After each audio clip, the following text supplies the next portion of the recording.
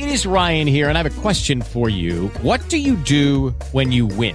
Like, are you a fist pumper, a woohooer, a hand clapper, a high fiver? I kind of like the high five, but if you want to hone in on those winning moves, check out Chumba Casino. At ChumbaCasino.com, choose from hundreds of social casino-style games for your chance to redeem serious cash prizes. There are new game releases weekly, plus free daily bonuses. So don't wait. Start having the most fun ever at ChumbaCasino.com. No purchase necessary. VGW. Void where prohibited by law. See terms and conditions. 18+. Audio Frontier. Ladies and gentlemen, the following podcast is Wrestling Death and is scheduled for 1 hour. Yeah, we're coming now. Welcome to Wrestling Daft, the Marks. Hailing from Larbert, weighing in at 178 pounds. I am John, producer of Wrestling Daft, and with me, I bring with me two fellow Marks. To my left, on the Zoom call as we speak, a man bigger than the shots Hangman Page was pouring during the Stadium Stampede match at Double or Nothing. It's Big Alex. Oh, are we, John? But the real question is, am I bigger than the bill that they drummed up during Double or Nothing? Was that a big bill? I did not hear about I'd imagine it would have been with those two. I suspect it would be. And below him on the Zoom screen, you can't, obviously if you listen, you can't see this, a man who drops more names than Matt Hardy changed character at Double or Nothing. It's Gary Cassidy. Hello, how's it going? Very well, thanks. Very well. I noticed today, guys, that usually when we're doing the March podcast, Gary will generally have a beer in his hand. Alex, you tend to have a beer in your hand as well. But has is lockdown got to you now, boys? Because Alex, you're drinking tea, and Gary, you're drinking a slush puppy. I'm just quite busy with work. I probably have to go and do more work after this podcast. So I thought I'd be sensible here. But I think I don't even have that excuse. Yeah. Aye. Mine is just slightly bored of drinking. As one of our regular listeners, Goshi, who is never sick of drinking, he's always tweeting saying he's getting MD 2020. Maybe he's drinking enough for always. I'm on the slush puppies today and probably for the foreseeable. I know I'm actually getting. I think you've taken the word right out of my mouth. I'm getting sick of drinking as well. Getting sick of drinking. Though I have got 48 Brewdog arriving in the next few days, so that might start again. Did you send them an aggressive email that they ruined your Double or Nothing Saturday? No, I've not sent that. But talking of Double or Nothing, I need to go out and buy extra beer for Double or Nothing. We had a bit of a Patreon party where we all watched it together, myself and Alex. Thanks to our patrons, Gab, Stevie, Scott, Shane, Tom, Sean, all the guys who joined us on Saturday night.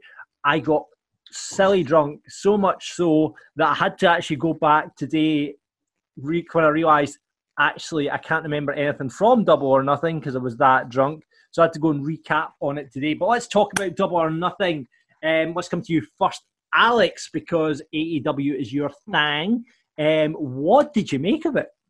Oh, it was great, was it not? It was great from start to finish. I mean, if you wanted to start picking holes in it, you can essentially say you probably could have dropped the Shawn Spears match, but it was kind of worth it to see Tully Blanchard's face on his crotch.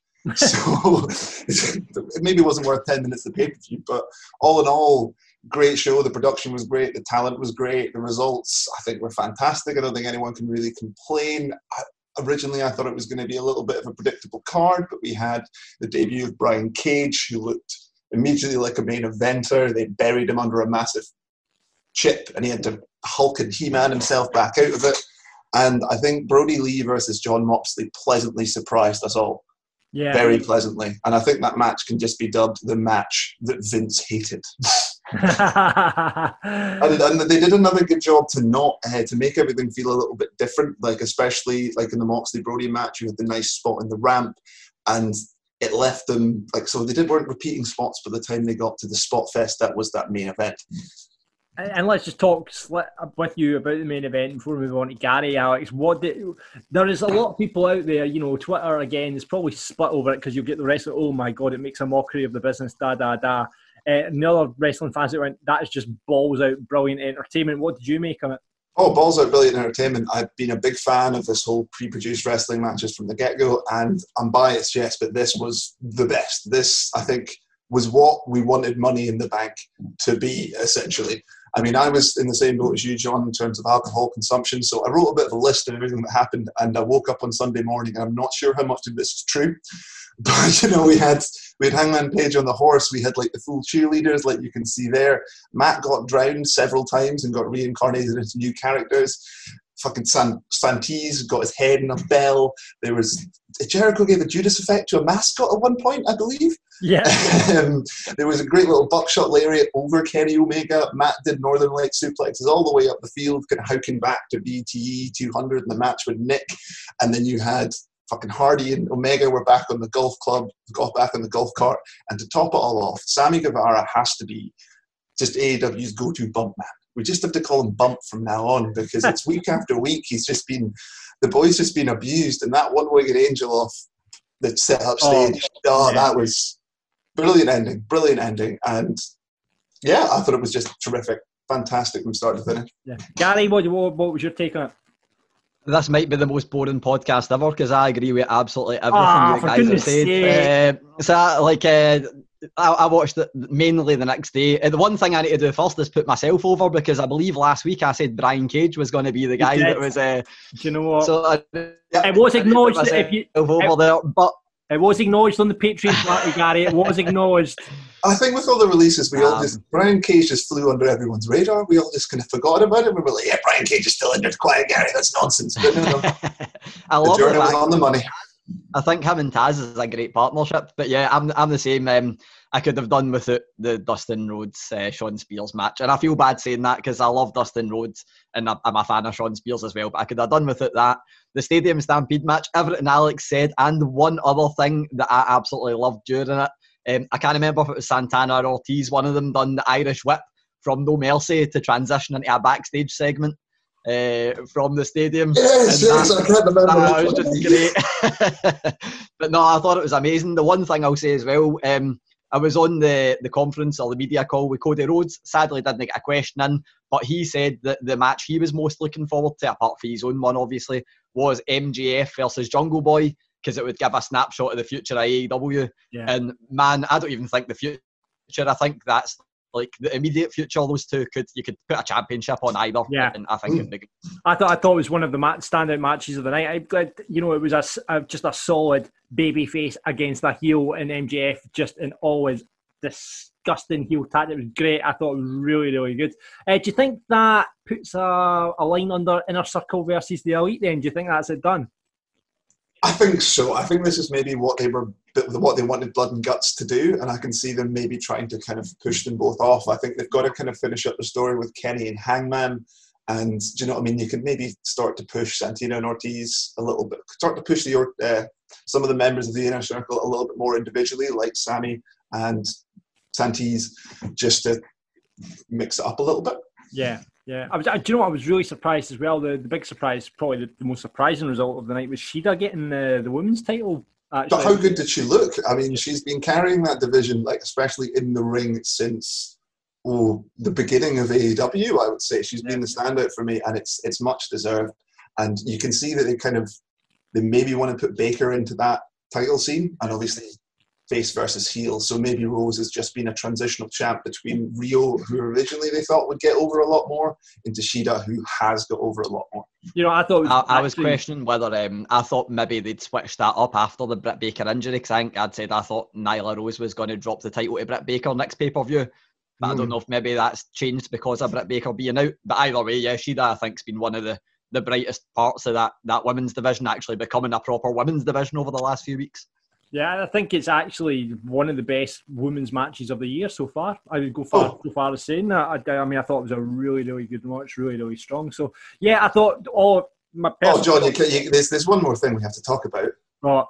As you've called it, the Tunnix tea cake. Oh, we'll get to that. We'll get to that on the news. Oh, you got well. Can I also point so there was another thing that you've been mentioning a lot of times, the lack of how you've not appreciating the legends. What did you think of the little point when Cody does the DDT in front of Jake, which is then followed up by, of course, the spine buster? But did anyone catch the move that came after that? No. It was a Stinger Splash. Ah. I mean, this is maybe me just looking a little bit too into it, but that Stinger Splash, that says to me that was then a little kind of another subtle poke at that. Yeah. And considering where those two are and how, I've got to kind of bury myself for burying Taz last week when it was actually all just a build to Brian Cage so they can have Brian Cage versus Darby Allin. So, I think it's good. I as much as I definitely don't want to see the Sting in the ring, I think there's a place for him. Yeah, well, we'll wait and find out about that. But no, I thought actually, as a pay-per-view as a whole, I think it was better than Money in the Bank. You could argue at some points it was better than WrestleMania. There is an argument there to be had. I think as well, the fans in the ring made a big difference. Like, they had quite a lot of, not a lot of people, but there were people in that stadium. So I'm unsure of the exact lockdown specifics of the states and how far they pushed it there. So I hope there's no negative fallout from a pandemic standpoint. Yeah. Gary's not getting roped into that one. I tried to hook Gary in. It could be argued it was better. He's not getting drawn in. Come on, Fishy. I've got it a bit even with Money in the Bank for me. I really enjoyed both, and I think both were great from start to finish. But I preferred WrestleMania. I've got to say, I preferred WrestleMania. Fair enough. Right, okay, well, we'll come back to a wee bit more of what Alex was referring to the bell when we come to the news. This week, no big interviews from Gary. For goodness sake, you've been slacking, boy. Slacking, aye. Shocking. But the 10 count is back as we speak to the Fresh Prince of Drummoyne Square, Ravy Davey, about his favourite bits from the business. On Fantasy Booking Island, Alex streak continues, so he has the book this week. So me and Gary are booking this week. Alex, what are we taking on? You're taking on AEW's beaten big men from the weekend. So how are you going to revive both Brody Lee or Lance Archer from here? Well, I've got Lance Archer and Gary's got Brody Lee. So we'll see how we get on. I'm hoping for a victory today. Are you going to try and just like, I don't know, do something really bad to Jake the Snake or something? The irony here is that irony here is this is probably going to be a squash match with John going over like it would be for getting a big man back on track. So John, Gary, come on, get a bit of confidence. Come on, that's not fighting talk, Gary. Come on. We'll get on to that a bit later on. We'll be burying and putting over all the stuff from the weekly shows. We've got an invited guest again this week. Last week we had Scott Reed from ICW. This week we've got a lad called Kyle Customs. Now, if you're not aware of Kyle Customs' work, you can get him at Kyle Customs 2018 on Twitter. He makes customised wrestling figures. So I know a lot of people out there are right into collecting figures and stuff like that. He does the most incredible work, all hand-painted jobs using the Hasbro stuff. So we'll get into a wee bit about that whole thing with him, and he'll be reviewing SmackDown for us as well. So that should be good. Gary will have all the news from the business. But as usual, we kick off the show as we cut a promo. I have a lot of things I want to get off my chest. Right, Gary, you've got the mic this week. What are you cutting a promo on, my son? People who say wrestlers are buried because they've lost a match. And this is probably actually me cutting a promo a little bit on myself, because the thing we're going to fantasy book later, you know, I'm a bit unsure on, you know, where we go for here with the two big men. Obviously, we'll get into that. But this goes back to, you know, a few things with mainly Charlotte Flair being involved, we'll say. Charlotte Flair, who I will point out, has lost her last two matches on WWE television. But anytime someone's in the ring with somebody like Charlotte Flair or another big name and they lose a match, I'm going back to a Ruby Riott, I'm going back to a Liv Morgan. People instantly say Ruby Riott's buried, Liv Morgan's buried, forgetting the fact that, one, they're in the match in the first place and it's not been a squash match. They've got a really good showing in the match. And aside from that, wins and losses, this is going to be kind of controversial. I don't think they matter all that much. And I would argue that wrestlers probably don't think they matter all that much within reason. If they are getting paid, if they are going and being on global television, not even national television, they're being shown on global television, getting to ply their trade, 20-minute showings against someone who's widely recognised as one of the best wrestlers on the planet right now, then I think you can't really complain at that. For me, TV time goes over wins every single day of the week. TV time for me is what is the thing that makes your money, the thing that bumps up your contract. Sure, championships do it as well, but I think it's TV time. And you can't have it both ways. If you're going to moan at Charlotte Flair being overexposed on television and winning every match, Well, like I said, she's lost her last two, so you can't say wins are important if you're going to moan about Charlotte Flair. And for me, you know, we're going to talk about it a bit later. If anybody's buried, aside from people like EC3 and Eric Young, who were off television for, a year and a half, appearing once or twice, the only other person I think you could put in that bracket is someone we're going to talk about later, and it's Drew Gulak, who would appear on SmackDown and then 1 week later be referred to simply as Daniel Bryan's training partner. That's a burial. Being in a 20-minute match against Charlotte Flair and coming out after a good showing by just losing, you know, after taking her to her limits, that's not being buried. For me, if you're going to say anybody's buried this year, it's only AJ Styles.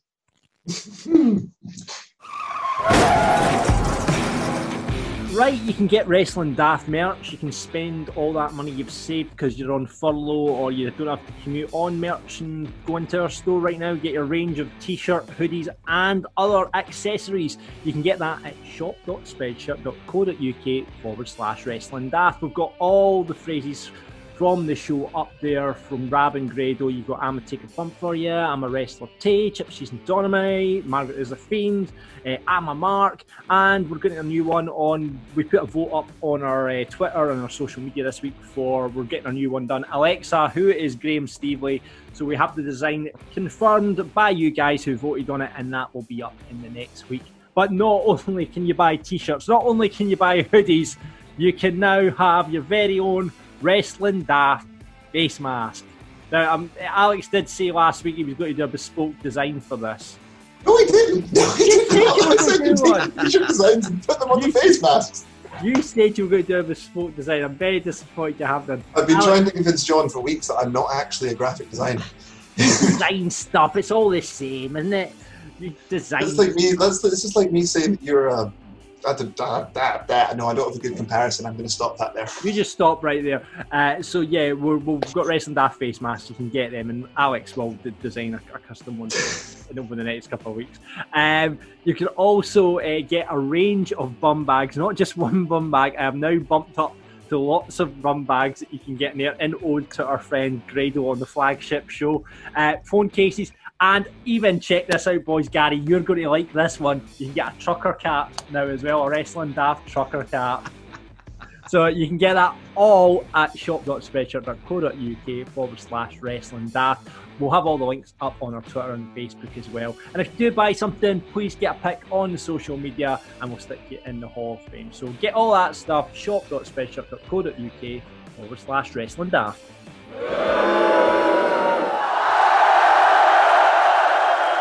So every week on The Marks, we like to look back at the wrestling shows from across the week and we buddy and put over things from them. At this point, we bring on a fellow Mark to do SmackDown, and sometimes we have invited guests onto the show. And this week is no exception. We have brought on a very special guest. He's a man who makes wrestling figures from scratch pretty much. If you want a customised figure, he's done them all, from Ric Flair to the British Bulldog to our very own Rab Florence. Please welcome to Wrestling Daft the Marks. It's Kyle from Kyle Customs. How you doing, lads? All right? Yeah, listen, thanks for coming on, mate. We see your work on Twitter all the time. It's Kyle Customs 2018, by the way, if you want to see Kyle's work. He does some fantastic work.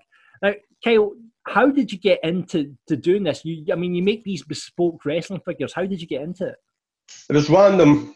Probably about 2 years ago now. I went through a kind of nostalgia trip where I wanted to start collecting all the toys and stuff that I had as a kid. So I then started searching for the original 12 Hasbros.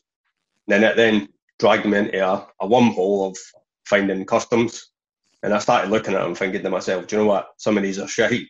I could probably do better. So I spoke to a few guys who were making them. I only owned 2 customs out with my own ones, and it was one boy who made me 2 stings. I got them and I thought, right, how do I do this? Spoke to him and he said, right, you break them down, you do this, that and that. So I basically just went at it. So for my first customs I made for myself was a set of Road Warriors with removable pads, and that was it. As soon as people seen them, it just went mad. So it cracked on for then. It's amazing to always find how big the actual wrestling figure circuit is. I mean, you've now got, obviously, Zack Ryder and Kurt Hawkins. Massive, yeah. On it. It's unbelievable. But that's it. So I made the barbershop quartet for who was it? Hawkins for his birthday. Wow, really? So his brother-in-law kind of came to me and said, "Look, can you make the quartet for his? Rockers are his biggest team." I was like, right. I was seeing. He says, "I want one for myself as well." I said, right. So I had to make 2 sets. So that got sent out to him, and now sits in his house. So amazing. Yeah, I've got figures in Tugbot's house, Natty, Neidhart's house. Kind of grumbles, to be honest. What? So you are. What we're going to say now is you are the. If any wrestler wants a figure, you are the man to go to, because I mean, getting it in. Obviously Hawkins obviously they do the podcast on it, and for you, that must have been a bit of an honour for these guys to come to you and go, right, can you make a figure for us? But that's it. Well, a bit of the Hawkins one, obviously, was via his brother-in-law as a surprise at his birthday, which was brilliant because Hawkins never knew nothing about it until it arrived, and it was obviously had to make Sean in his gear. And then obviously he had I don't know if you've ever seen him, but there's a custom kind of barbershop set that's around, so he got him that as well. So for his birthday, he get that set. But just to have it there, it's amazing. Then having like your own podcast and being mentioned in like the Major Wrestling Figure podcast is just amazing, to be honest. So how do you do? I mean, I'm intrigued because I mean, you're talking about you get the Hasbros, you break them down, and it's all hand painted. Is that right? How do you actually go about putting together the figures and that?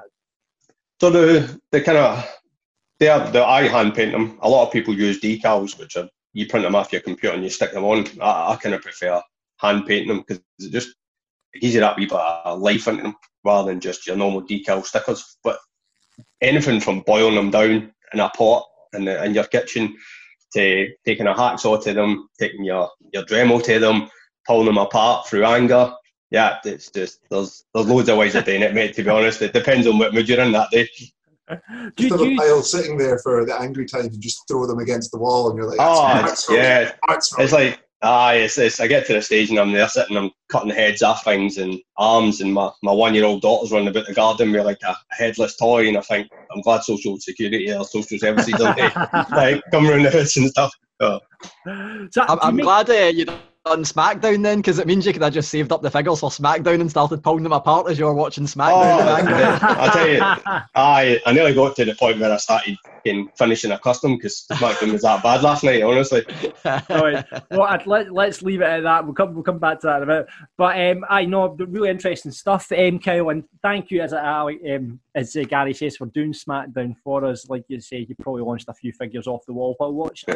But let's kick off where we normally kick off before we get to SmackDown, and we'll head over to.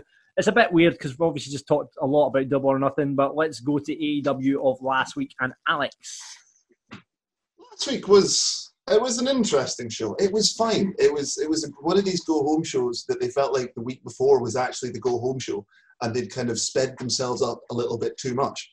There wasn't anything particularly bad, but there wasn't really anything particularly good. They're back live, back in Daly's place with AEW's new biggest heel, The Wind, that seems to spoil half the segments.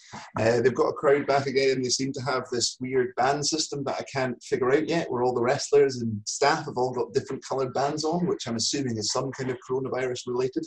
And Jake the Snake had them all. So I'm not sure if that just means Jake the Snake is the most vulnerable man in the arena or what. So on top of that, this week's berries are going to be pretty minimal. I'm pulling at straws. So my first one is, I'm surprised I've never actually noticed this, but has anyone in detail seen the Jurassic Express entrance video? I've not really watched this in detail, no. It's some of the worst CGI Jurassic dinosaurs I've ever seen. And to top it off, there's just a bit of Marco flossing on top of a truck in the forest. And I just don't get it. I just don't understand. See, that is the level of berries I'm going for this week. But the second one has to be much more important, which is everyone's favourite alien passing on her alien germs to everyone else by touching them on the nose. And she continued to do this on Saturday night. And I'm not okay with this new part of her entrance. Stop touching people, Statlander. Stop touching people. That's like back in the playground when you were at school. You've got such and such disease. I'm not sure. I can't remember if she was doing it before the virus or if she's doing it because of the virus. I'm just generally doesn't really make any sense to me. And because these theories have been so weak, I'm going to squeeze in one last one, which is how many times they name dropped Mike Tyson. Like so many times. There was at least maybe once or twice every 5-10 minutes. It just seemed a little bit unnecessary. We get it. He's there. He got free reign of the place, and all he did with his free reign was yawn. So it seemed a little bit too much hype for too little in the end. Yeah, fair. And we've got the king of the name droppers here, so he'll be able to tell you how much Mike Tyson's name's got dropped. I was actually about to stick in a wee name drop when you mentioned the wristband thing there. So can you explain the wristband thing? See, that's what I want. Not precisely, but I do have a wee bit of insight into AEW's coronavirus testing protocols, I guess you'd call them. So the one thing I moaned about during the media call was that it was so many actual media outlets rather than wrestling media outlets, and all they cared about was coronavirus. Nobody gave a toss about the event, so everybody asked about coronavirus. Cody Rhodes said that essentially they've got somehow it's like some kind of spread out system where they're around the venue, then they queue up to get in the venue, but no one ever meets until they're in the building. To get in the building, you need to go through at least 2 different testing systems. The first one, I believe, was just a temperature check and a swab, maybe, but that was outside the venue, and then you need to pass that to get into the entrance of the venue, and then get another test to actually get in. So essentially, the main point that he brought up was that if they had a positive test, the show would still go on because no one else would get infected by one person having it. So I guess the wristbands might be something to do with that. If they're going through those different testing stations, I guess maybe they get a wristband after they've been tested and came out negative. Yeah. I thought it was all inclusive. That's why Jake's got them all. He's just stolen archers. You didn't Right, Alex, what are you putting over? Putting over the kind of mini stadium stampede they had at the end to kind of close it. Well, I'm not putting over the whole thing. I'm putting over one particular bit, and that was Adam Page running down the length of the entire football field just to clock Sammy Guevara. So, I'll admit, I rewound it just to see at what point you can see Adam Page running out, and you can just there he is, and you just see him running all the way down. I just thought it was fantastic. And the ending shot, am I the only one who felt that the Elite looked almost like the Elite Village people? Just with Hangman in his full chaps, and you had the Elite with the Bucks with all their flary bits, and then Matt Hardy, and then just Kenny with his jeans and his t-shirt. He looked like the Workmen, so it was a little bit Village people. That's what their gimmick's based on. Did you not know that? Well, I meant it's like a 5-sum. They could have went up there and done YMCA, and I'd have loved it.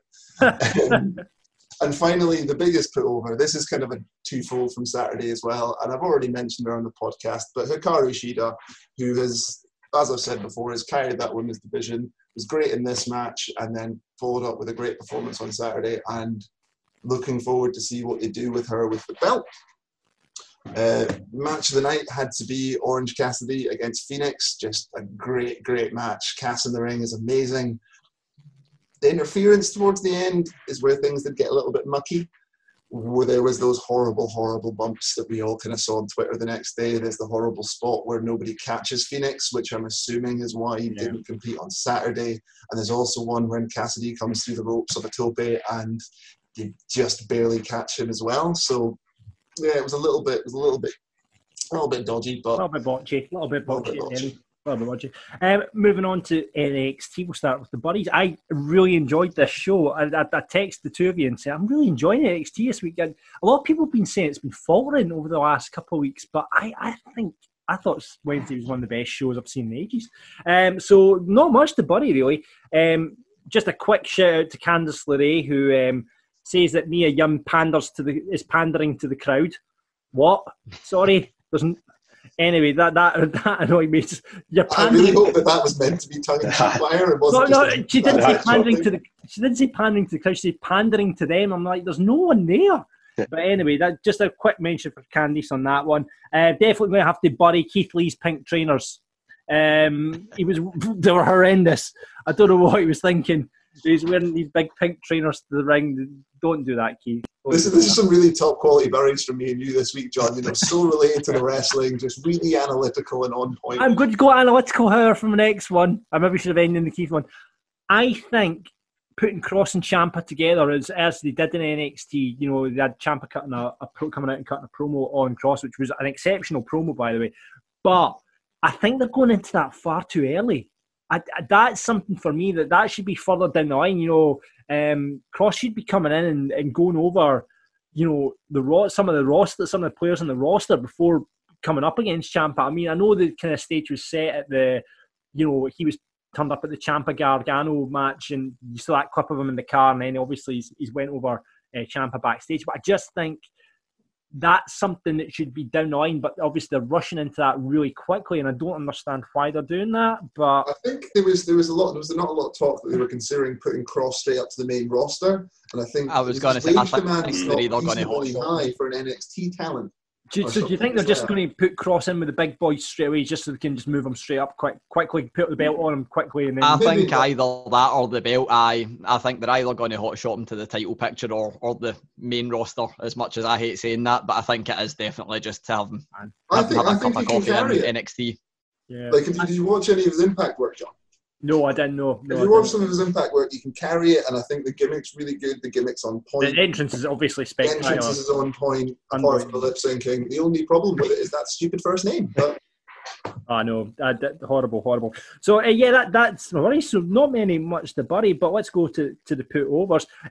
Since you've just mentioned it, I did note that Scarlett's lip syncing was better this week. So she's obviously been practicing. So what, did she learn the words to the song that she sang herself, yeah? Yeah. So, do you know what I'd also like, just on a side point, do you know what I love about that entrance is the fact that it just ends. You know, as a producer and guy, because you usually get a fade out on the music or something like that, but it just goes like that, bang, and it just looks cool as fuck. So, yeah. Right, okay, first of all, let's put over Shorty Blackheart in an actual fucking tank. In an actual tank. Yes, more of that. I mean, I have to say, the promo, she needs a wee bit of work in her promo work. I think she was a little bit too enthusiastic in how she delivered it and stuff. But she's in a tank, a real tank. Like, and I love how they're doing this kind of tank girl kind of gimmicks now. Like, it is like they're kind of morphed her from this kind of little gimmick tank now. They're now making her into actual tank girl, and she did proclaim that was her actual tank. So I love that. What else? I mean, there was a lot of good stuff going on. Let's just let's pick out the rebirth of promos. The rebirth of promos in NXT is, you know, they've had a bit of time to fill, obviously because of the situation we're in, but they've really used it well, and they've all these little, you know, cutaway scenes and little promos here and there. It just adds character to the wrestlers in the ring. I don't think we see a lot of that on the main roster now of characters getting built. Like I say, that Shorty Blackheart promo, we had another couple of wee bits in throughout as well. We don't see that enough now, and I'm hoping that we come out the other end of this pandemic and that they continue to do things like that, because I think it really just it builds characters in wrestling. So yeah, I'll put that over. Need to mention obviously Drake is Drake Maverick, and really hope that he keeps his career and this has all just been a work and that he's going to retain there. But you know, that's going to a three-way on this week's NXT, so we'll see how that goes. But yeah, really good show. Really enjoyed it. A lot of good stuff in there. Only Lorcan, Danny, I could have named lots of good stuff from it. Match of the night, I'm going to go for Dexter Lumis and Strong. Great, really good. The end scene of that afterwards, Lumis just holding him and like caressing his hair was brilliant. That was absolutely amazing. You know what? I should have put that over. That was really, really good. I didn't like how he lost it, but you know, because Strong went over clean on him, but still, I think that. Again, you've got, like, Roddy is a bit, they can't push him too hard because they're pushing Cross so hard at the moment, and Roddy's top tier, do you know what I mean? Like, Roddy's brilliant. Especially in the ring. Like, I used to think he was boring, but Roddy is nice. What a worker is, what is worker. So yeah, I will put that as match of the night. Right, okay, Kyle, let's move on to you then, and SmackDown, my friends. So obviously you made me watch SmackDown. Thanks very much for that. I must admit, it's the first time in I'd say months that I've watched SmackDown, or probably even Raw. I need to catch up. I'm an old school guy. But I watched SmackDown, so one of the buddies definitely has got to be Strowman versus Miz. Absolute horrendous match. It basically looked like your big brother button your wee bra in the living room. Just everything was just out of time. It was horrendous. All it was missing was he'd mark him and shouting at him he's going to hurt him. It was fucking really bad. Then he obviously finishes out with he's challenging the two, or they two challenge him to I don't know how they're going to do this, but a freeway intercontinental match with they two versus Braun Strowman at the next pay-per-view. It's just pish. It was bad, really bad. My next bit is going to be the Bayley Charlotte. Just right from the start, even if the kind of promo leading into it was set in a Johnny's cupboard, there was like bins and fucking mops and all that at the back here. I just didn't get it. But it seemed to be that all the promos within SmackDown were done in the Johnny's cupboard. They got into the match. It just seemed to be a bit of back and forth about who was best and who was going to be teaching the other person about how to be a champion. At one point, Bayley tried to pull off a Ric Flair strut, and it was like your dad dancing at a wedding. It was horrendous. Probably one of the good parts of it was when Charlotte just launched her over the barrier. And then she goes into a point where she grabs Adam or Michael Cole's his headset and shouts for Sasha Banks through the back in the mic. You could fart in that ring and she would still hear you in the back, so there's no need to grab it through a mic. I didn't get a point on it, but the whole match it was just very from start to finish, to be honest with you. Even you know that Sasha Banks is going to turn on Bayley at some point, and they're all the wee parts are leading up to it. But another bitty match, it was just horrendous. One of my put-overs goes back to the first match, though, the segment, obviously, between Miz and Morrison, the Dutch Sheets. They two are just class. The comedy timing's just perfect. They bounce off each other. They were ripping the absolute piss out of Braun Strowman, telling them that he was feeble and that Bray Wyatt had puppets that were better than him, and even showed new puppets like a diaper or a nappy. We are shiting its mouth. I can't wait for the WWE shop to sell that. It's a Firefly Funhouse now, like new puppet. That'll be horrendous. You can make it, Kyle. You can make it. I might do. Yeah. Loads of kids running about with shiting nappies in the house, kidding on that diaper, innit? Yeah, so that'll be fun when that comes out. Yeah. But yeah, those two are really good until I started getting to the actual match, and then it just became horrendous.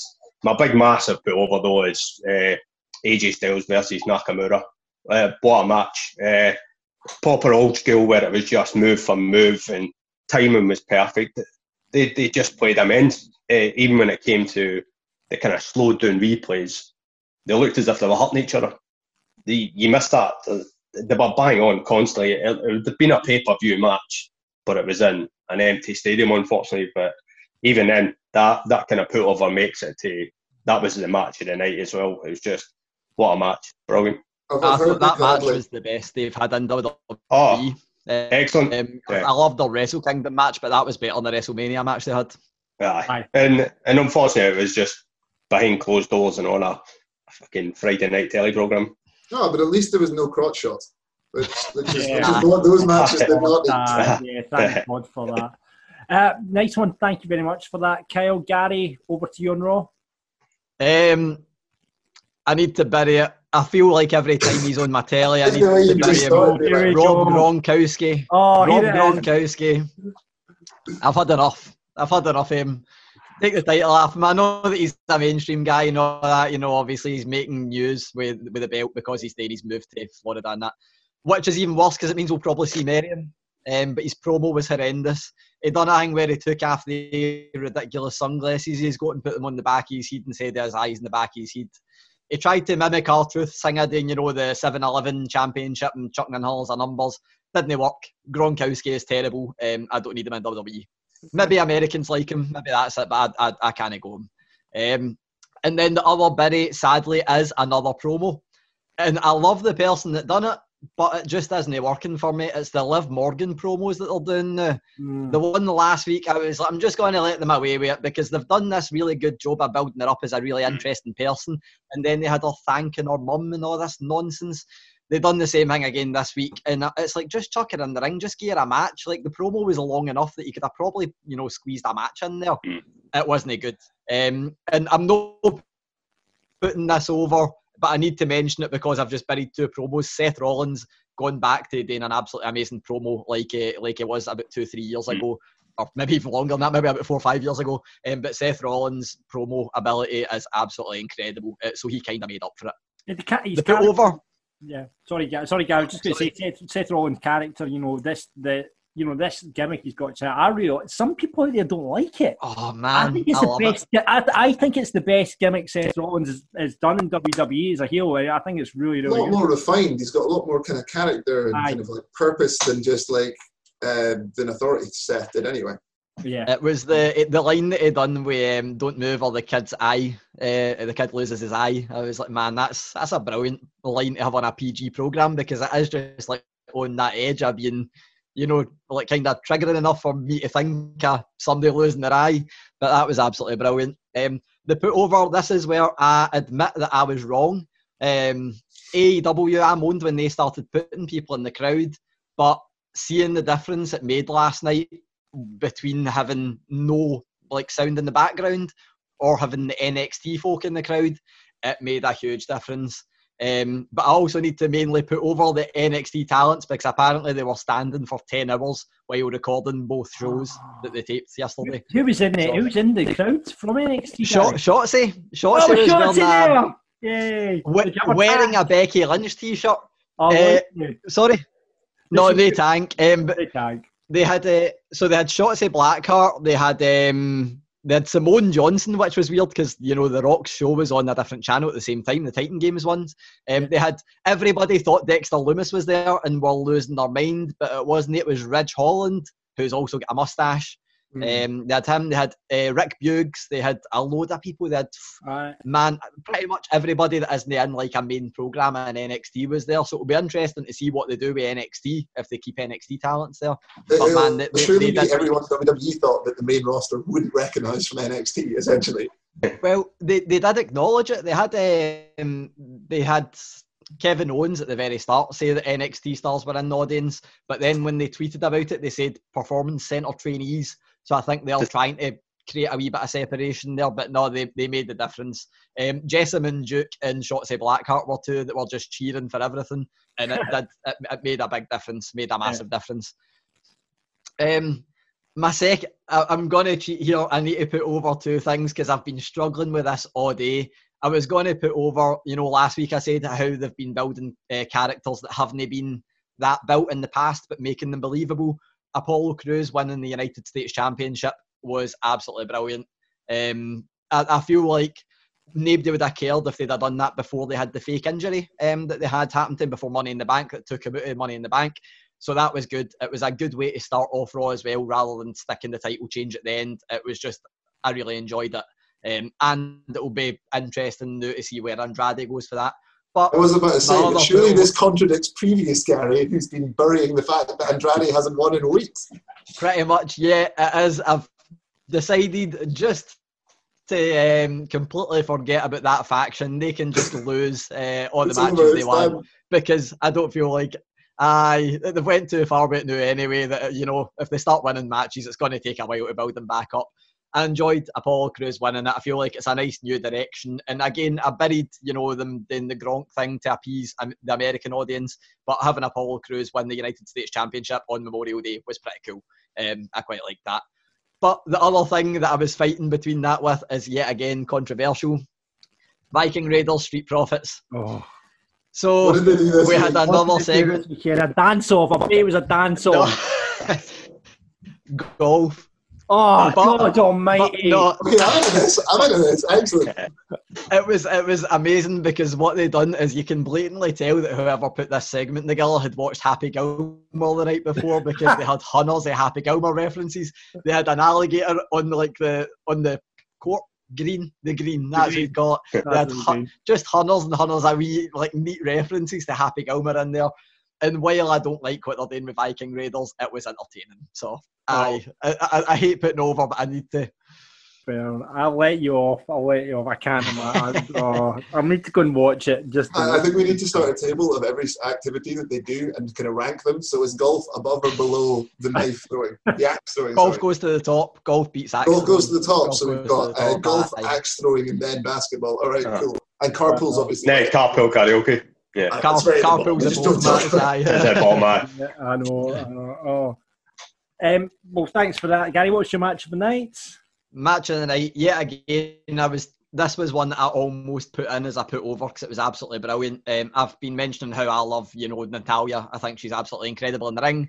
Obviously, I'm a fan of Charlotte Flair, and for my sins, I've mentioned before that I also like Nia Jax.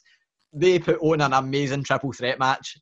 Honestly, really good triple threat match. Nia Jax get put through an announce table, and it was just hunnels and hunnels of brilliant wee spots in it.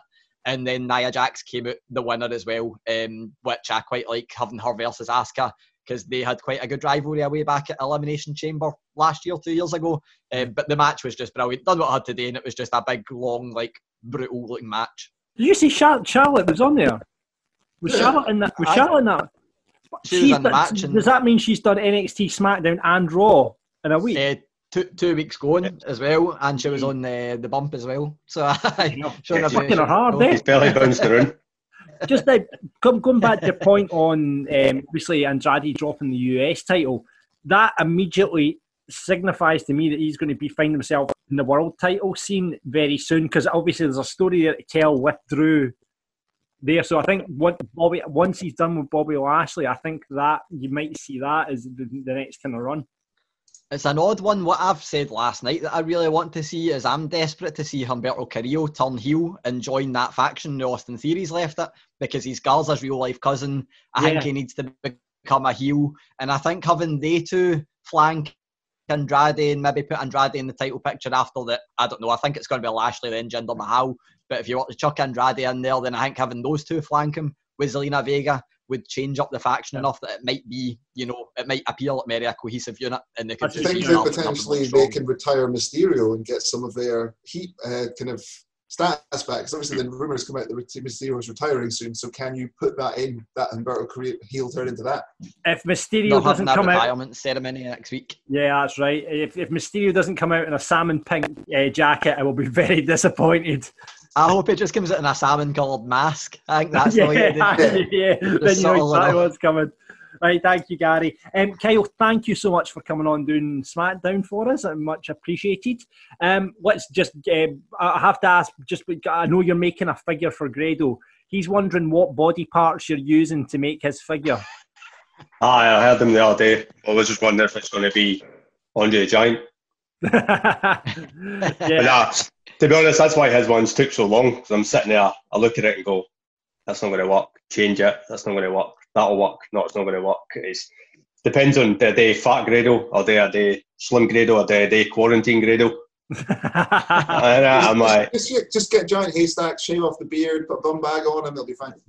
Quarantine Grado.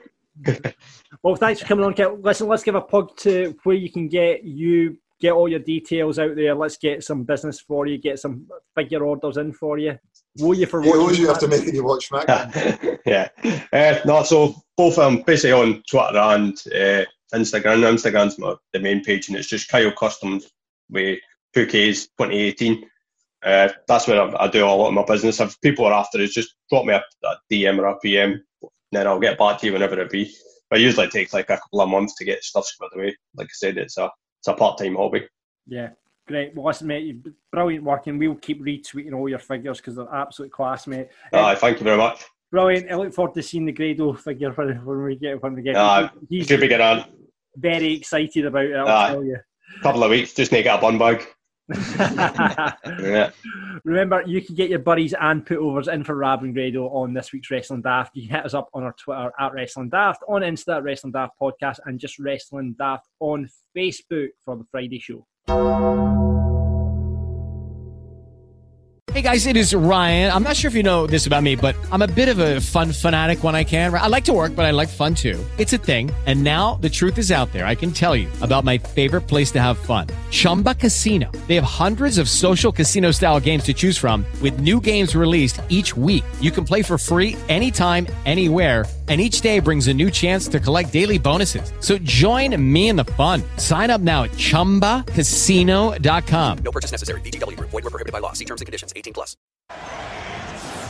I'm afraid I've got some bad news. Bad news. Bad news. It's the Wrestling News with Gary Cassidy. You know it's getting better every week because the smirk on Alex's face gets slightly less. So you know that the jingle's getting better every single week. It's growing I on go to him. my happy place and block it out now. It's growing on him just like that Tasha's over there. Your xylophone's coming from Wish, mate. I spent $1 on it, so that means it's going to be here by September. Yeah, wrestling news, and I'm very excited about this first story that we have to you. It was very sad times last week when we reported that Drew Gulak had contract had come to an end, and then he didn't appear at Double or Nothing, but a light has shone down upon us. Gary, what's happening with Big Drew? Lovely bit of continuity here. Well, this is what we ended with last week, and it's exactly where we're starting the day. Drew Gulak. I think it's favouritism on the news from John. Favouritism. Sadly, there's no Akira Tozawa news. We'll hopefully not get to that at any point so that John stays happy. But no, it's reported that Drew Gulak has re-signed with WWE. This is something that the first two main bits of news have came out of what WWE is taping this week. So Drew Gulak apparently is going to be on SmackDown this week after being moved to the alumni section last week and being referred to as Daniel Bryan's training partner, which I really hope is how they refer to him from now on. I hope they don't even call him Drew Gulak, just call him Daniel Bryan's training partner. But yeah, this was for Sean Ross Sapp, Fightful Select. He reported it first, and essentially what he's got is that he didn't know if Drew Gulak had actually properly re-signed, but Gulak was in a Battle Royal on SmackDown, which obviously we don't know what that Battle Royal's going to be for. Don't know if it's going to be to determine the number one contender to the Intercontinental Championship or the Universal Championship, I guess, would be the two logical things. Nothing else that it could really be for. Bit of an odd one. But apparently he's in a Battle Royal anyway. Right after Sean Ross Sapp reported that, I went and had a wee check at the WWE.com alumni section and the current superstars section, and Drew Gulak is indeed back under current superstars on the SmackDown brand. So you'd have to think that he's re-signed, which we mentioned last week. You know, the negotiation tactics, sometimes walking away to the table isn't the worst thing you can do. It'd be interesting to know how much money he's got, and if we see Drew Gulak with the Universal Championship in the next couple of weeks. Instant Intercontinental Champion. Can I speculate the Battle Royals for the 24/7 Championship and that Gronk will give it up, and that's what the Battle Royals for? Can I speculate on that one? You can't be confused, buddy. Yeah, I don't know why I think that. But yeah, no, great to see Drew Gulak back. I mean, it's a bit of sour grapes, you know, with the whole last week thing where he was referred to as Daniel Bryan's training partner, and now he's back. It's like, oh, that's true, but Gulak's back. But I would love that if they just referred to him as Daniel Bryan's training partner from now on. That would be brilliant. So good news for Drew and good news for Matt Riddle as well. So this is one that I speculated on it a wee bit last week after they announced this cage fight between him and Timothy Thatcher, because I'm going, it's really strange that they're not having this in your house, and it seems like the kind of, you know, match, it's not even a match, but it's meant to be a fight, but it seems like the kind of thing that it's quite hard to do a funky finish with that, and it seems like, you know, a feud-ending match. So it's gone, why would they not have that in your house? And I started speculating, well, is Matt Riddle maybe going to move to either the title picture in NXT or Raw or SmackDown? Well, last night, a photo goes up online on Matt Riddle's Twitter of him standing in his gear. And it could be an old photo, you never know, it could be an old photo. But there was tapings going on at that time when he put that photo up, and I'm going, this looks like he's going to be on Raw, because that's what's being taped at the time. I was half right. I say that rather than saying I was wrong. But then rumours started coming out for a few places. Dave Meltzer, my favourite journalist on the planet now, after on a Matt Riddle story, I need to say. But Dave Meltzer said that his call-up was imminent. and the cage fight will be his last match or will lead to his last match. Then PW Insider started reporting on it as well, a few other places. Annoyingly, I fell asleep, and at 5 a.m, I got a message from somebody in Florida saying Matt Riddle is definitely moving to SmackDown, and it will be either this week or next. So, he's got a source. He's got a source in Florida. Sadly, I woke up at 1 p.m, so all the news had already been out at that point, and I've completely jobbed myself out. But apparently, he's going to be on SmackDown this week or next. I would guess next week. The thing is, apparently, it either got recorded last night or it's being recorded this afternoon in, East Coast time. But I can't wait for it. And the one thing that immediately came to my mind is I'm going, why did I think he was going to Raw? Because there's a ready-made story for him on SmackDown. Because who eliminated him for the Royal Rumble? But the man with 7 years of bad luck, Baron Corbin. So, looks like that would be. Do you think you'll go in the logical way? Do you think you'll go into a feud with Corbin then? Do you think off the bat? I'd have thought so. But it's an odd one. I don't really know what the balance of SmackDown's roster's like when you look at the singles division, because they're kind of merging the singles and tag team divisions a lot. Instant thought, I thought, he would be best going in there as a babyface. But then I looked at the roster and it's like there actually is quite a lot of baby faces there anyway. Well, but I would like to think they'd debut Matt Riddle as a face. Are you remembering the other big thing that's happened for SmackDown then? They've transferred over a top heel. AJ Styles, aye. Yeah. I think he's going to be a face on SmackDown after the Nakamura match. I don't know, I've got a wee feeling he's going to be a face. Aye. I'd be happy if they just put him straight in, just give him another month as a heel, just to have a couple of matches with Riddle. Does Riddle work as a heel though? I mean, I think he's too likeable, man. He's too likeable. His whole gimmick's just too. That stoner gimmick is just, you can't make that a heel. I don't know how you could make that a heel. Last year when I interviewed him, the first time round, I asked him, would he like to go to Raw or SmackDown? Who are the people that he would like to work with? The generic kind of question I wouldn't ask nowadays, but I actually got a good answer. And he said that the people on the main roster, apart from Brock Lesnar, he wanted to work with were AJ Styles, Cesaro, Seth Rollins, and Daniel Bryan. So three of them are on SmackDown. Cesaro Riddle would be good, wouldn't it? Aye, that would be incredible. That would be good. If they give it more than 5 minutes with Cesaro's most recent run time. I'm slightly disappointed in ways though, because he didn't have the big strap in NXT. It means we're going to not see Stallion Pete and Matt together again. Pete could come straight up when he comes up as well. They could even bring them up together. You know what, Alex? That's not a bad shout. That's not a bad shout. Because Pete's been in NXT for ages. They've never promoted anyone from NXT UK. If you'd have said when NXT UK started, you would have imagined Tyler Bate and Pete Dunne would be on the main card just now. Yeah, I would have. I know it was in the UK, but he got a massive pop when he appeared on Raw that one time.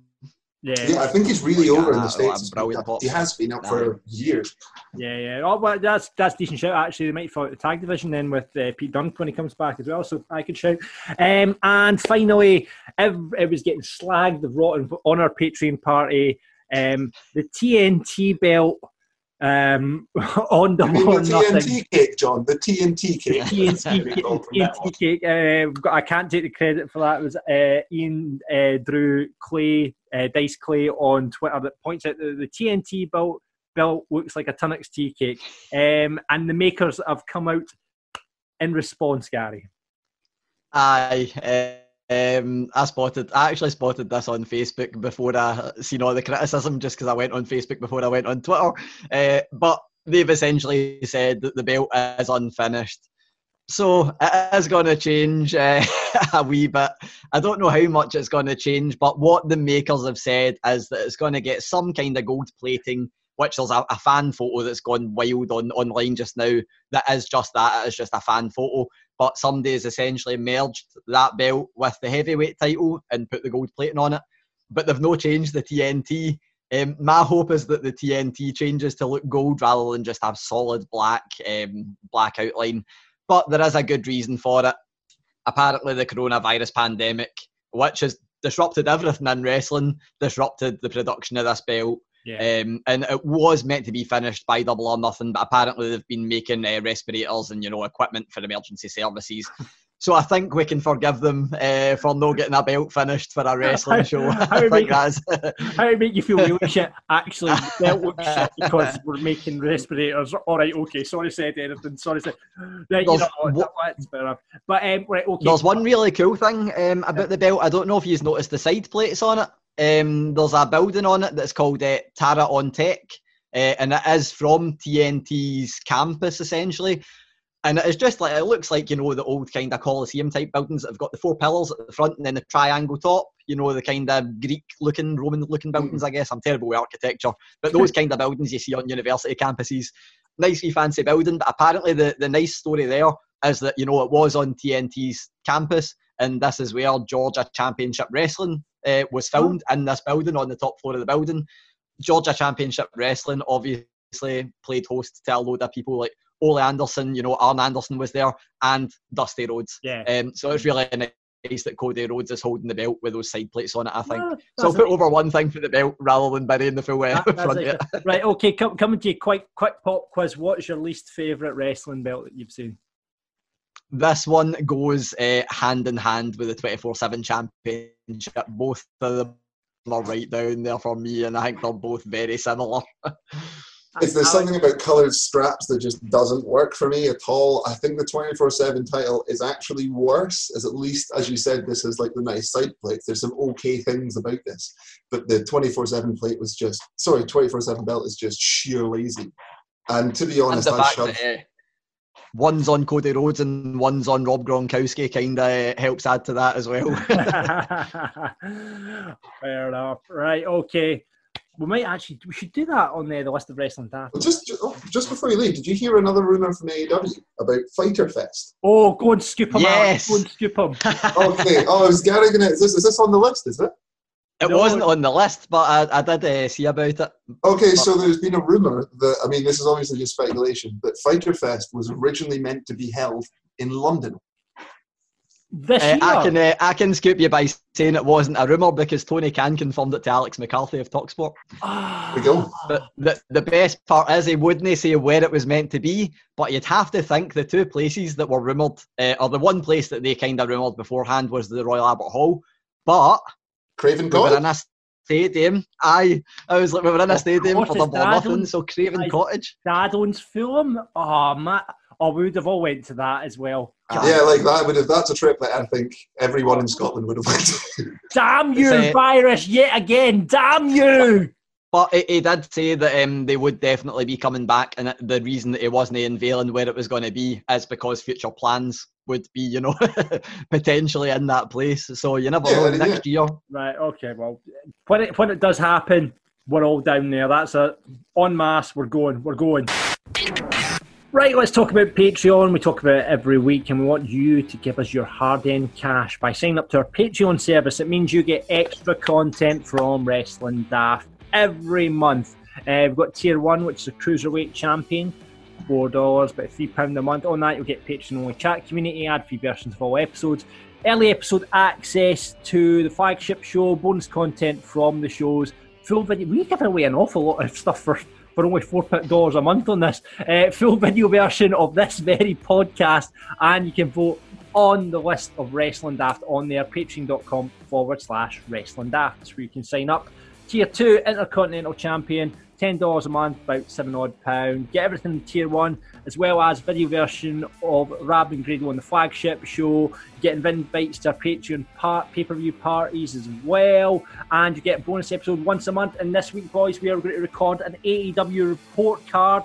We're going to get drunk and we're going to do that. And then we'll do that this week. So that'll be a bonus episode. And I'm still trying to tie down bloody Grado for this interview about his career. He's a fucking nightmare. But that will happen. Tier 3, you can up that to there. $20 a month, about £15. Live events, we're going to get them rolling out as soon as this shit finishes. Damn you again, coronavirus. We're going to have a live event. So you'll get free access to the live events. Plus you'll get a free Wrestling Daft t-shirt of your choice. Or a face mask, surely, John. You can have a face mask if you want. All you need to do is sign up for a minimum of 3 months. and you'll get the chance to come on this show as a mark. Though everyone's absolute shite it. I ask every week who wants to come on and do review SmackDown, and they all shite it. So get signed up and you can come on the show. Don't be a shite bag and come on and do the review of SmackDown. So if you want to come new catchphrase, don't be a shite bag and review SmackDown. what a salesman I make. Don't be a shite bag. Sign up now at patreon.com/wrestling daft. Get on. Don't be a shite bag, and we'd welcome you to the roster quite happily, unless you're a shite bag. Yes, we're on Fantasy Booking Islands yet again. And I'm stuck here again for being basically shite last week. Can I add an extra challenge in, right? If John loses this week, John has to also create a theme tune for Fantasy Booking Island. Right, okay. Do you not like the effects I've got playing in the background just now? I think that's quite nice. Well, they are quite nice, but you've got a theme for the news, so I think you also need to sing a theme for Fantasy Booking Island. Right, okay, right. I'll do that. Right, okay, so what the script is here is basically Alex picks something from the wrestling that me and Gary have to book. We have 3 minutes in which to book it, and then Alex decides who the winner is. And Alex is on a complete streak because I think he's won every time against us. So here we go. It's the battle of the big losers here. I take on Gary. We're going to flip a coin to see who starts, Alex. You're going to flip a coin? Oh, no, it's got to be Gary. We have to flip the badge with Gary's face on it. That is now the official Fantasy Booking coin. Right, yeah. Cool. I have a badge here.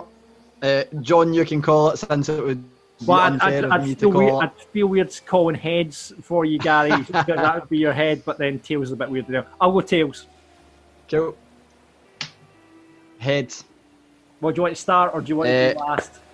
I'll start because mine is very short. Very short and concise. Right, okay. Short and sweet, does it? Okay, so this week I have to now watch my words very carefully to not light a small fire under Gary. So they'll be booking AEW's beaten big men, Lance Archer and Brody Lee, who lost the 2 title matches on Saturday night. And your time starts now. Cool. So I feel like I can actually waste a bit of my time here by saying why I'm booking this in the way that I am, because it's not going to take me 3 minutes to tell you my booking idea. One of the strangest things for me was putting Brody Lee straight into the World Championship picture in AEW, because I feel like it was being booked into a corner, or they were booking themselves into a corner to begin with. If he's not becoming champion, you've got the Exalted One, you know, the most mysterious, powerful being in AEW, losing a match. So it doesn't really make any sense unless they've done a funky finish. But yep, after that, I feel like the only way to book Brody Lee is after his loss and his recent questionable behaviour of his Vince McMahon parody character, is Evil Uno debating as to whether he truly is the Exalted One. And that leads us into dissension in the ranks of the Dark Order. We get a few teases, you know, back to the storyline of who is the Exalted One. Evil Uno questioning Brody Lee the full time. And that results in Evil Uno going, maybe I'm the Exalted One. And then, heading into Fyter Fest, we get a big blow-off match between Brody Lee and Evil Uno to essentially decide who is the Exalted One. But they can't actually decide it because the Exalted One is the Exalted One. So they're having this match fighting over who the Exalted One is. Meanwhile, the rest of the Dark Order are all scrambling to try and get them both back on track.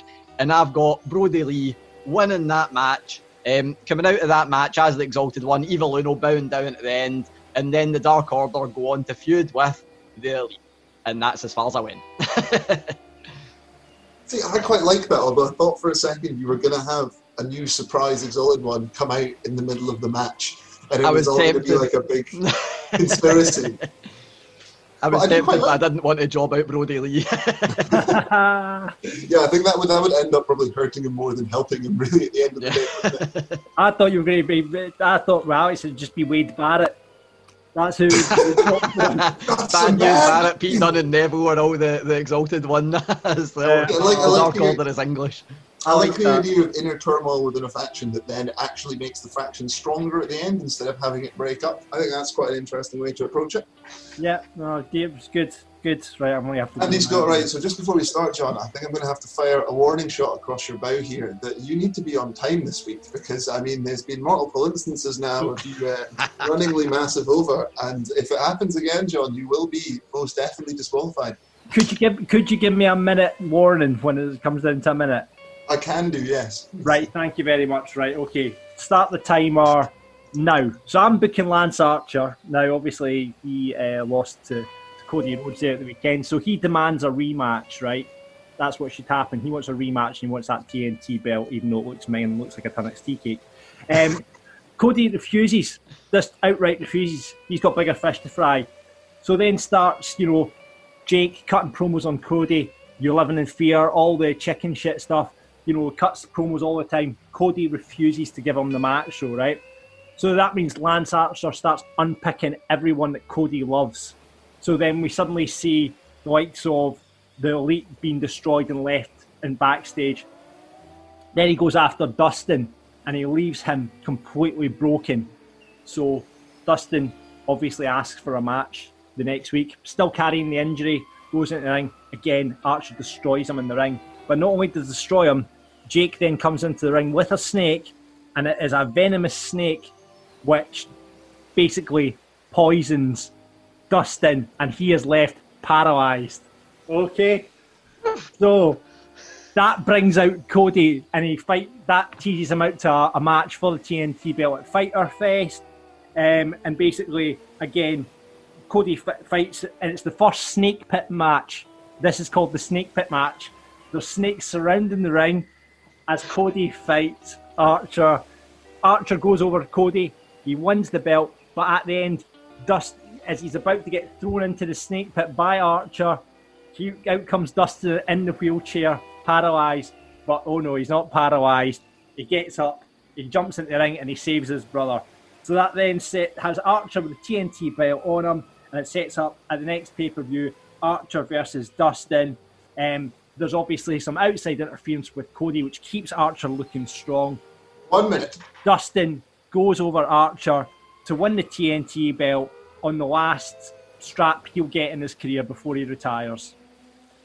The end.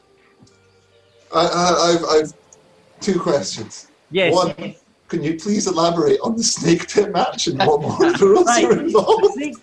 The snake pit match is a bit like the Kennel from Hell match, insofar as it's a bit like Snakes on the Plane. So think Raiders of the Lost Ark with a wrestling ring in the middle of it. So that is a snake pit match, okay? So obviously there'll be lots of teases of all the snakes won't be venomous, but there'll be all the teases of them getting thrown out the ring. Nothing will ever happen. It's just a cool visual of all these snakes around the ring. Well, I'm having a little bit of like a flashback to like some of the fire around the ring matches mixed with Bray Wyatt's graphics from WrestleMania, and I'm not sure if I like it. I think I've gone too far. I've went a bit attitude either with the paralysed stuff with Dustin and Snake Pit match. I went Vince Russo on your ass, Alex. How do you like that? And I don't know if it's worked, because my second question is the actual end goal of your booking here to again put a Rhodes brother over Lance Archer? Sort of, but then I thought it would be. I thought it would be nice for the last, Dustin's last kind of hurrah, because he's not going to get into the world title picture. It'd be nice to have a belt on him before he ends his career in AEW. I completely agree with that. I just don't think doing it over Archer now is the time to do it. But there's outside interference and there's snakes, Alex. You went too far, John. There's snakes. I really wish things simple. And so this week's wish John went first. Is Gary Cassidy. Yes. I was about to say I wish John went first, because I was going to book Rowan coming in as the Exalted One and have a spider pit match instead, and have animatronic spiders all the way around the ring. Damn it! But I'll take the win. John, I think you need to learn. It's maybe because I don't want ridiculously over the top snake pit matches in my wrestling. I'm sorry. Different judge, I think, could have called that one differently, but I'm sticking with my decision. John, you have went too far. Rein it in. Right, well done, Gary. Well done. I can't wait to book you guys. You guys fantasy booking a snake pit match next week. What is the best pit match we could have?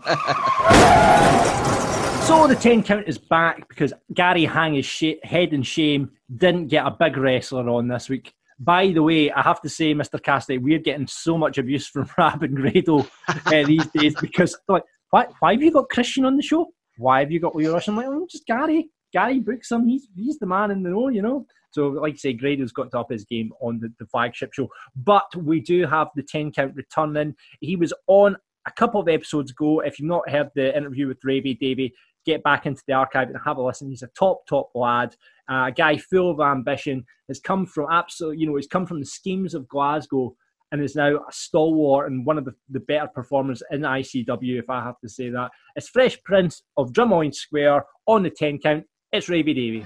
First wrestling match you watched. First wrestling match I ever watched. It was, remember the Hingway, the St. Valentine's Day Massacre? Right, Shamrock when he slaps his sister or some shit. Whatever the first match on that was, that's the first match I watched because I was 4 years and a wee bit, and I got allowed to stay in at my cousins and stay up for it. That was the first ever one. That makes me feel old. You said you were 4. The cage match, the main event, big show in Stone Cold. Paul White. It's Paul White. He's a hardest free agent. Best match you've wrestled in. There's 3, right? The one I had with Bram the night before that was brilliant, actually. Show. Brilliant. The match I wrestled Wolfgang for the ICW World Heavyweight title in the GUU or something like that, the university thing. Done a show up there. And then the one I wrestled Grado in the garage. Favourite opponents? Favourite opponent? Aye, probably you in the Purge. Really? Aye. Favourite wrestler of all time? Shawn Michaels. Favourite tag team? Favourite tag team, the Edge and Christian. Favourite finishing move? Favourite finishing move, probably the, what do you call it, Sweet Chin Music. Favourite promo of all time? It's not really a promo, but the Kurt Angle, it make your ankle hurt. I make your ankle hurt. The sexy Kurt. Sexy Kurt. Favourite entrance theme? Favourite entrance theme?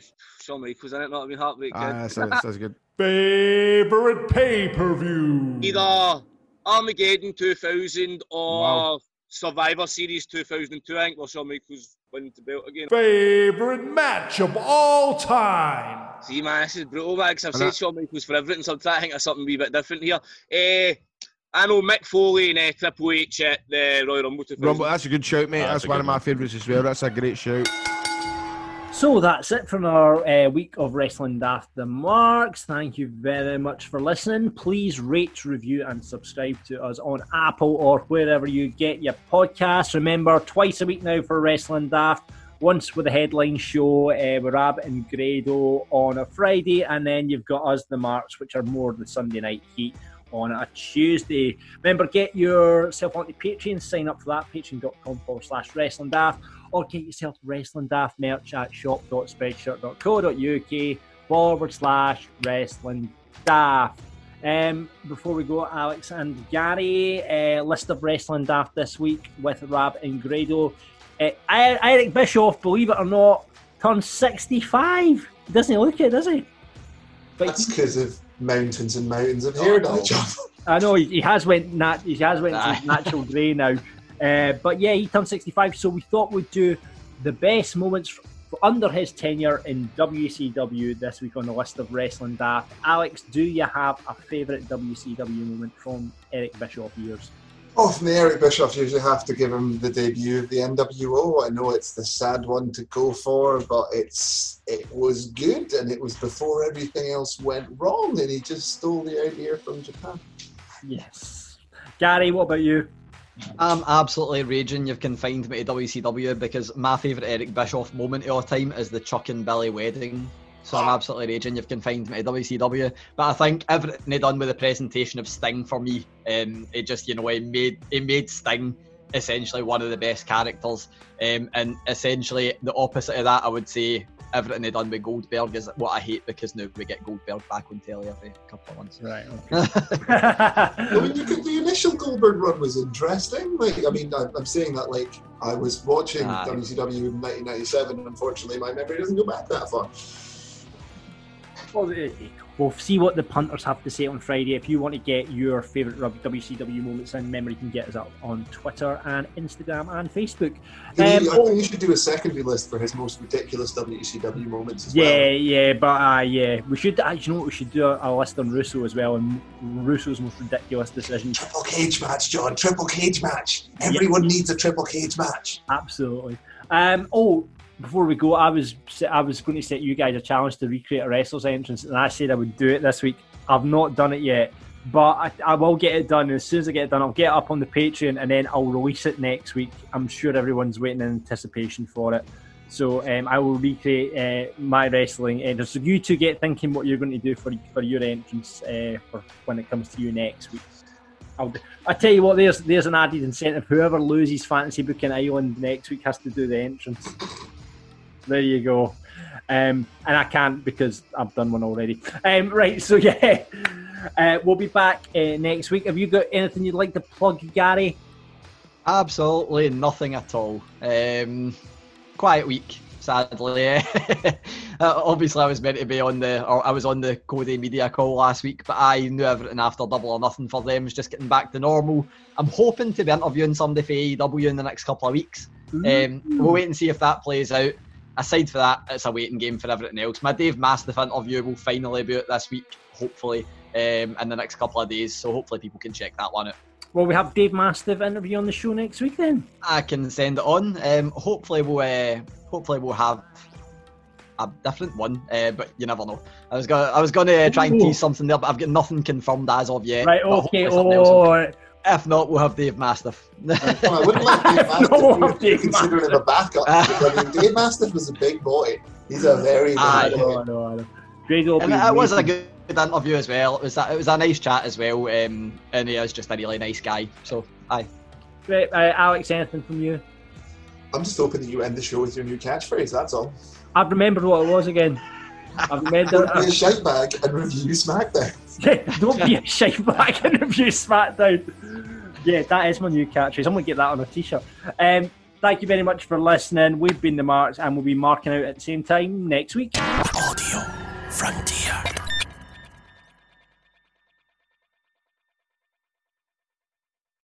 Lucky Land Casino, asking people, what's the weirdest place you've gotten lucky? Lucky? In line at the deli, I guess? Aha, in my dentist's office. More than once, actually. Do I have to say? Yes, you do. In the car before my kids' PTA meeting. Really? Yes. Excuse me, what's the weirdest place you've gotten lucky? I never win and tell. Well, there you have it. You can get lucky anywhere, playing at LuckyLandSlots.com. Play for free right now. Are you feeling lucky? No purchase necessary. Void where prohibited by law. 18+. Terms and conditions apply. See website for details. With LinkedIn Jobs, we tap into a network of more than 1 billion professionals to help you find quality professionals quickly and easily for any role you need. Marketing wizards? Found them. Software engineers? Found. That project manager I could never seem to hire? And found. LinkedIn Jobs quickly matches your roles with candidates with the right skills and experience. In fact, 86% of small businesses get a qualified candidate within 24 hours. Post your first job for free and get started at linkedin.com/spoken. That's linkedin.com/spoken. Terms and conditions apply.